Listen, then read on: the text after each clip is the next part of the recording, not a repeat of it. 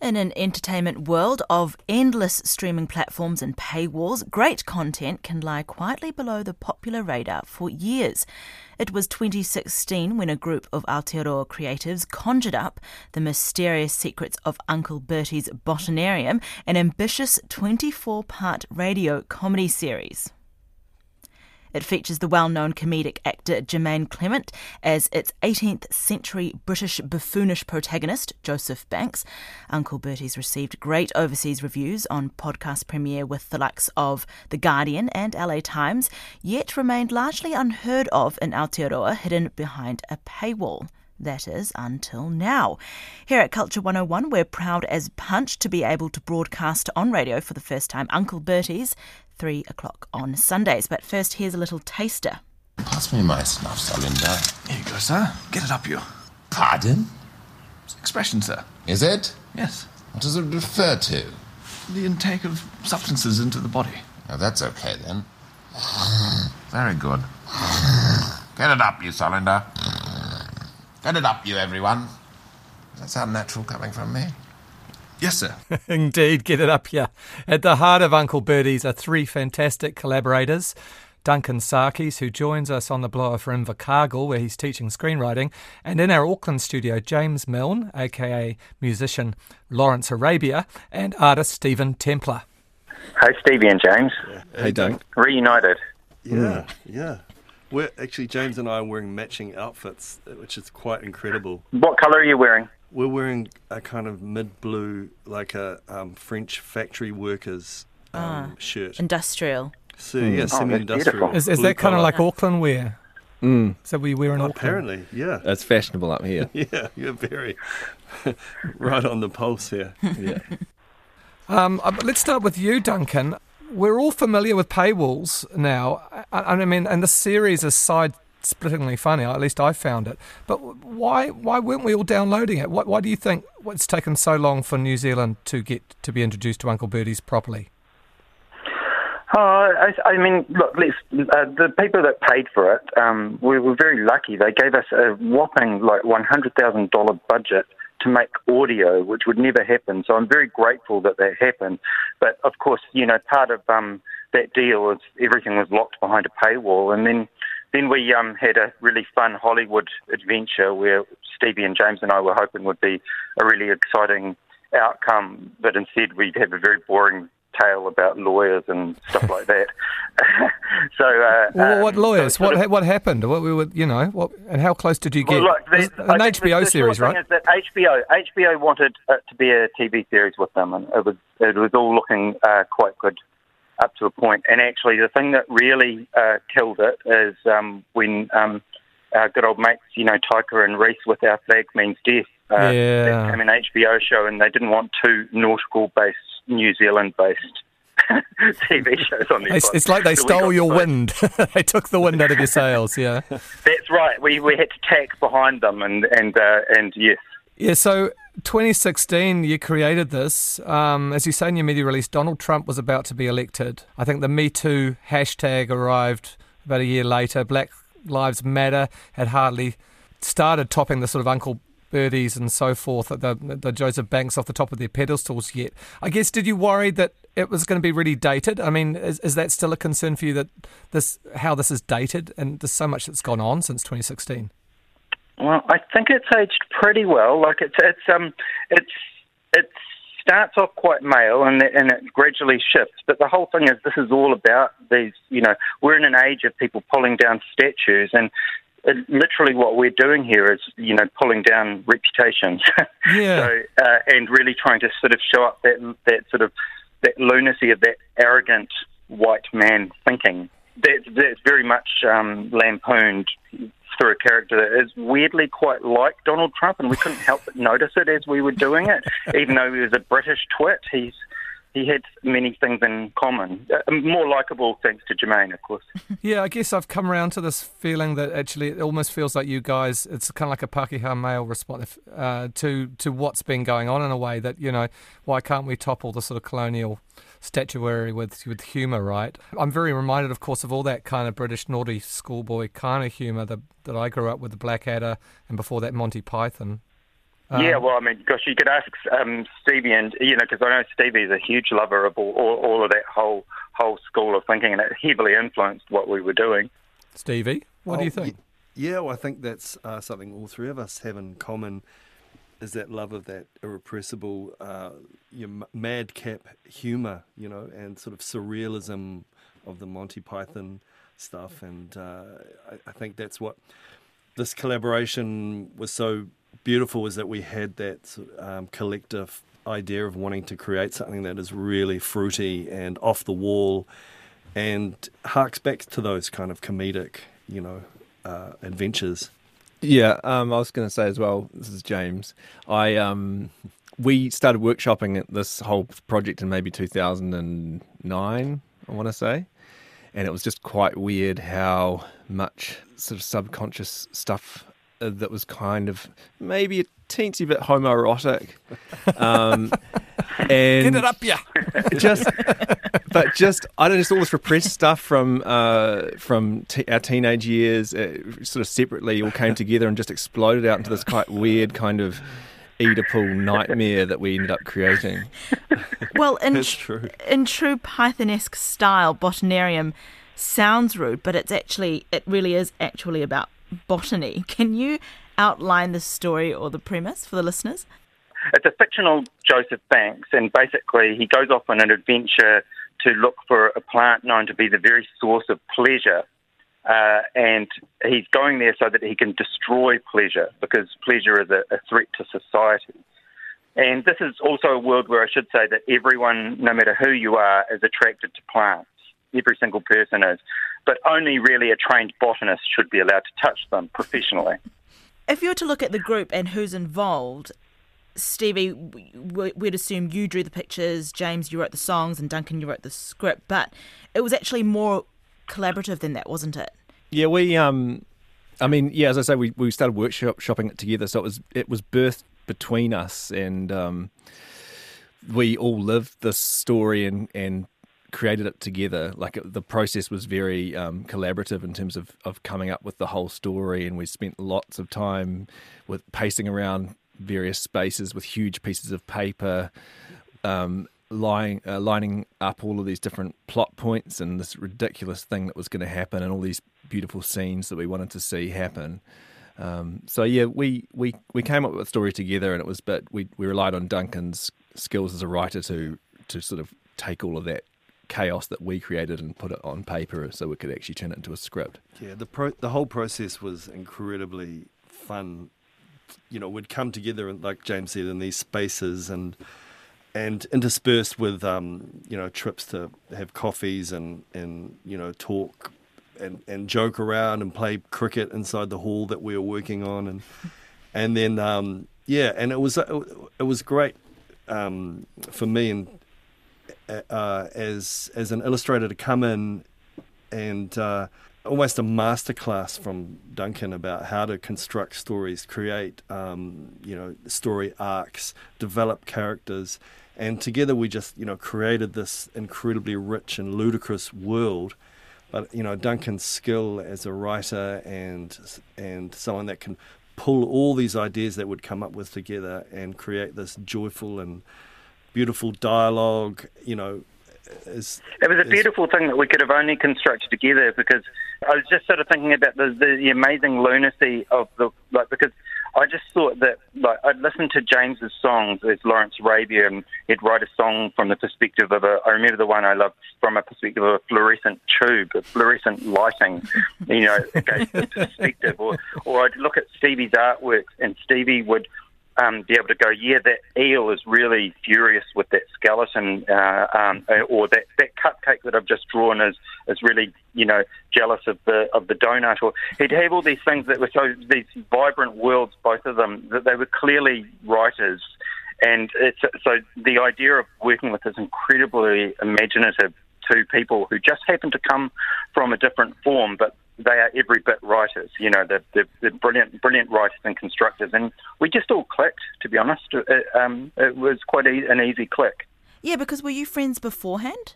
Well, Duncan and I'd spent quite a bit of time hanging out at Deluxe, chatting away and having a laugh. Yeah, during the early 2000s and mid 2000s, Deluxe was kind of this, common room for a lot of creative people in New Zealand. The Tuck Shop. It's a cafe just under the Embassy Theatre, right? That's for those right. who don't know In it. Wellington, yeah. Yeah, and primarily because we could all tick up food there and basically live until our Really next paycheck. expensive tabs, eh? Yeah, really big. tab. Yeah, and then Matt, who Yeah. owned it, would be like, Steve, it's about time you paid your tab, your $800, and then suddenly I'd get a sell an artwork or something, and then I'd be able to pay it off. And so yeah, many chats, and I used to have a lot of exhibitions there, and I'd always talk to Duncan, and this is each illustration represents or artwork represents a vignette into a story. Yeah, and then so... I kind of met James just before I became a huge fan of his, because I just got to see him at a gig in Dunedin, at a place in Dunedin, where I just didn't know who he was or anything, because he wasn't starting out, he was already extremely good at his craft, but just had a nice click there because I was so impressed. And then obviously you just go for a bit of a deep dive into anything Lawrence Arabia or James creates, and you go, wow, this is just one of our most gifted musicians in the country. What a special talent James is, So I don't know, it was lovely, all of us working together. Just going back to the style of Bertie's, The Guardian described it as equal parts Around the World in 80 Days, 10,000 Leagues Under the Sea, and Journey to the Centre of the Earth, so a sort of terrifying Dr. Seuss. What do you guys make of that? It's pretty accurate. None of those things that I mentioned are as sexy as our one. That's true. That's true. Well, listening to that clip before that we played, that short rude clip, James, you play Solander to Jermaine's Banks. Who is Solander? Well, Solander, I'm struggling to remember. Solander was... Who the hell was Solander? I think we misrepresented science because I know there was I'm not sure if he was an actual botanist or not, because now it's so long ago since we constructed Solander that I've forgotten who he's based off. He is a botanist. He was like, because Joseph Banks, the real Joseph Banks, not the fictional one that we've confusingly also called Joseph Banks. He was just a rich person who was interested in botany, whereas Solander was an actual botanist who went on the Endeavour voyage. You would say that's right. Who invented Solander, this? Wouldn't you? Who invented that box that keeps plants alive? Wasn't that just an hour? I can't remember. No, I get real. Oh yeah.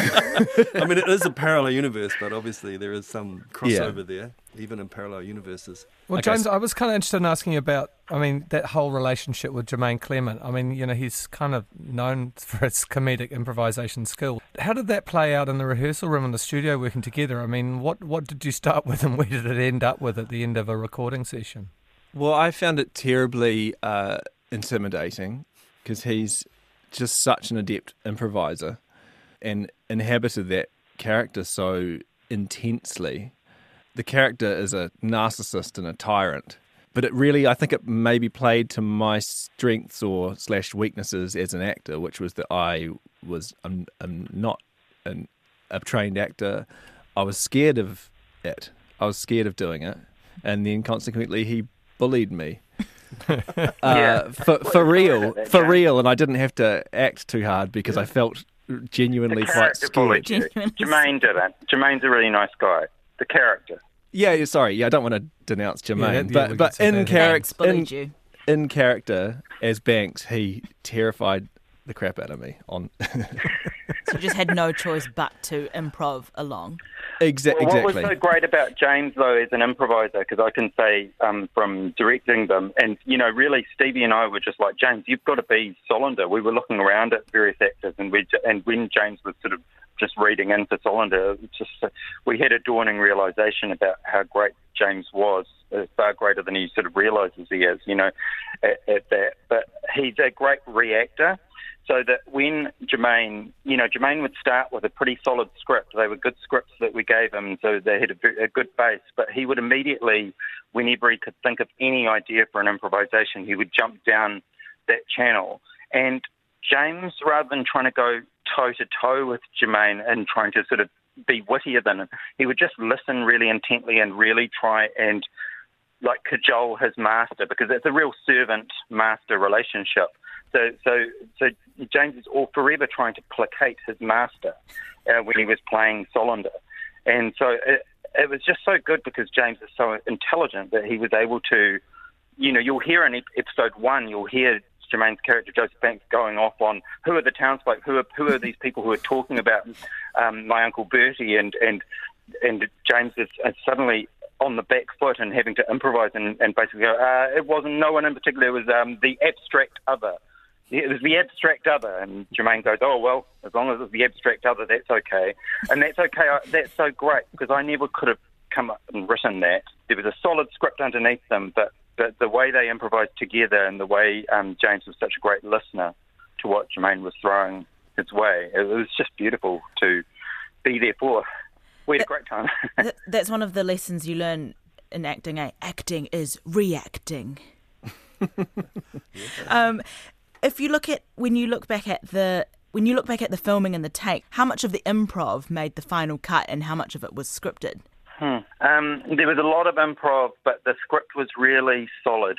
So when Jemaine, I would write a line like, "You'll be all right once you get your sea legs, sir," and I'd write down a gag where Jermaine's character didn't know what sea legs were.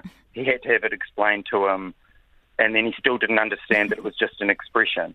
But then you just know Jemaine would just improvise, and he'd start bringing sea legs into every single scene that we did that day. That's right. And it was joyous. So it's like starting from a solid base, and like I was happy when I was directing it as long as we got a really good take, that was sticking to the script. Then I was extremely happy for it to go off everywhere. I remember Stevie and I show up in it quite a lot, and when Stevie was ever in there, we'd give Stevie and I were the cheap actors that you could just get to play anything because we're always there anyway. And Stevie would always sort of rock in and go, okay, what do you got, Stevie? You're going to play this character. And he'd always try and get a Michael Caine character in there. He'd always try and do a Michael Caine impression. And I would always say no every single time, saying, no, we're not doing Michael Caine, Stevie. And it was that kind of environment. The memories. It was playful and fun. The memories are flooding back. Well, congratulations, guys. It's kind of belated congratulations, isn't it? Congratulations for 2016. We've got 2 seasons of it playing, 12 episodes each. So I guess the first are going to play well into November, and then a second season kicking off early in the new year. Now, we want to, before we finish up, introduce something that's going to be new for Culture 101. It's a new feature for our show, and we're calling it Fast Faves. Fast Faves. Well, it's a chance for you to give a shout out to something that you're loving in the arts at the moment. So, Duncan, do you want to go first? Fast Faves.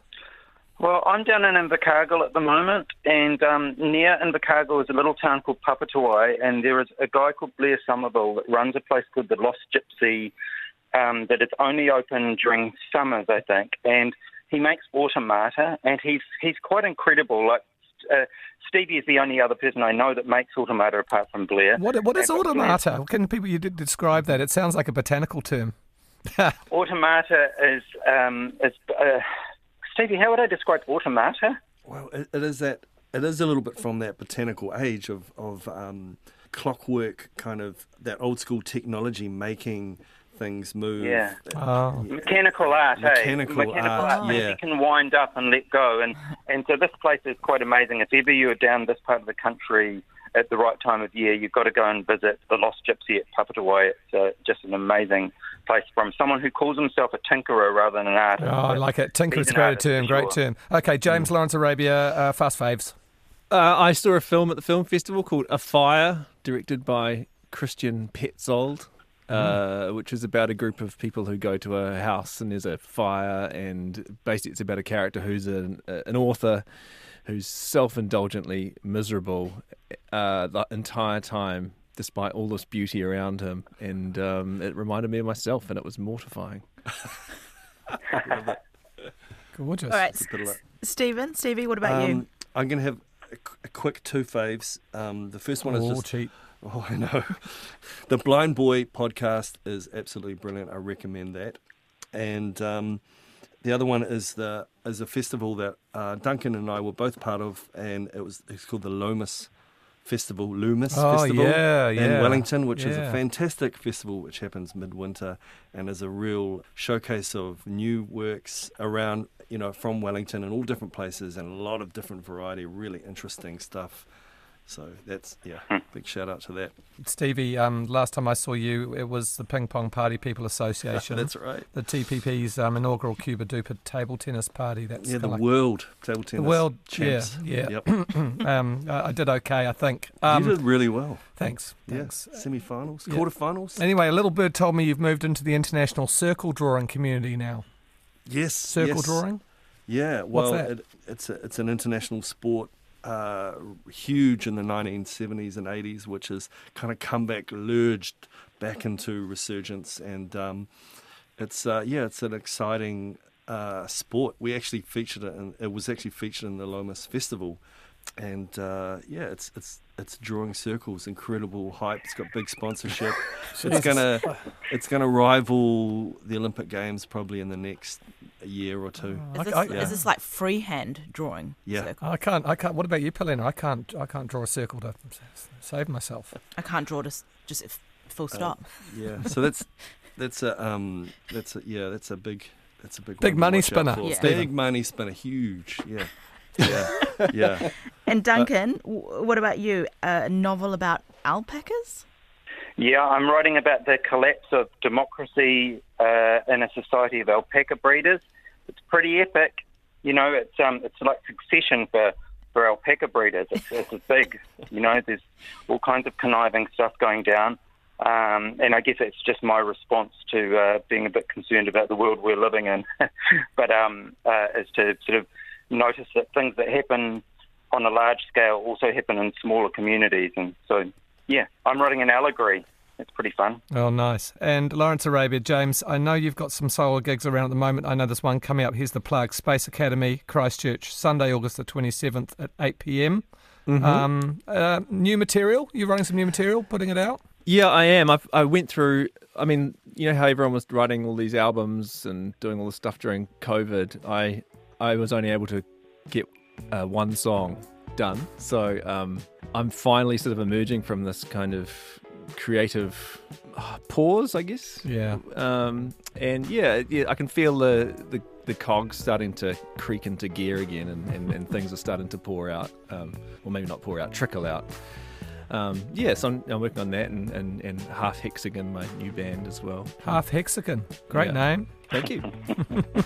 Well, look, we're going to finish off with a song. It just seemed a nice segue, which is off your Singles Club album, James. Everybody Wants Something. And the reason for this is an amazing video. It features none other than Jemaine Clement as a musician at a dodgy wedding gig.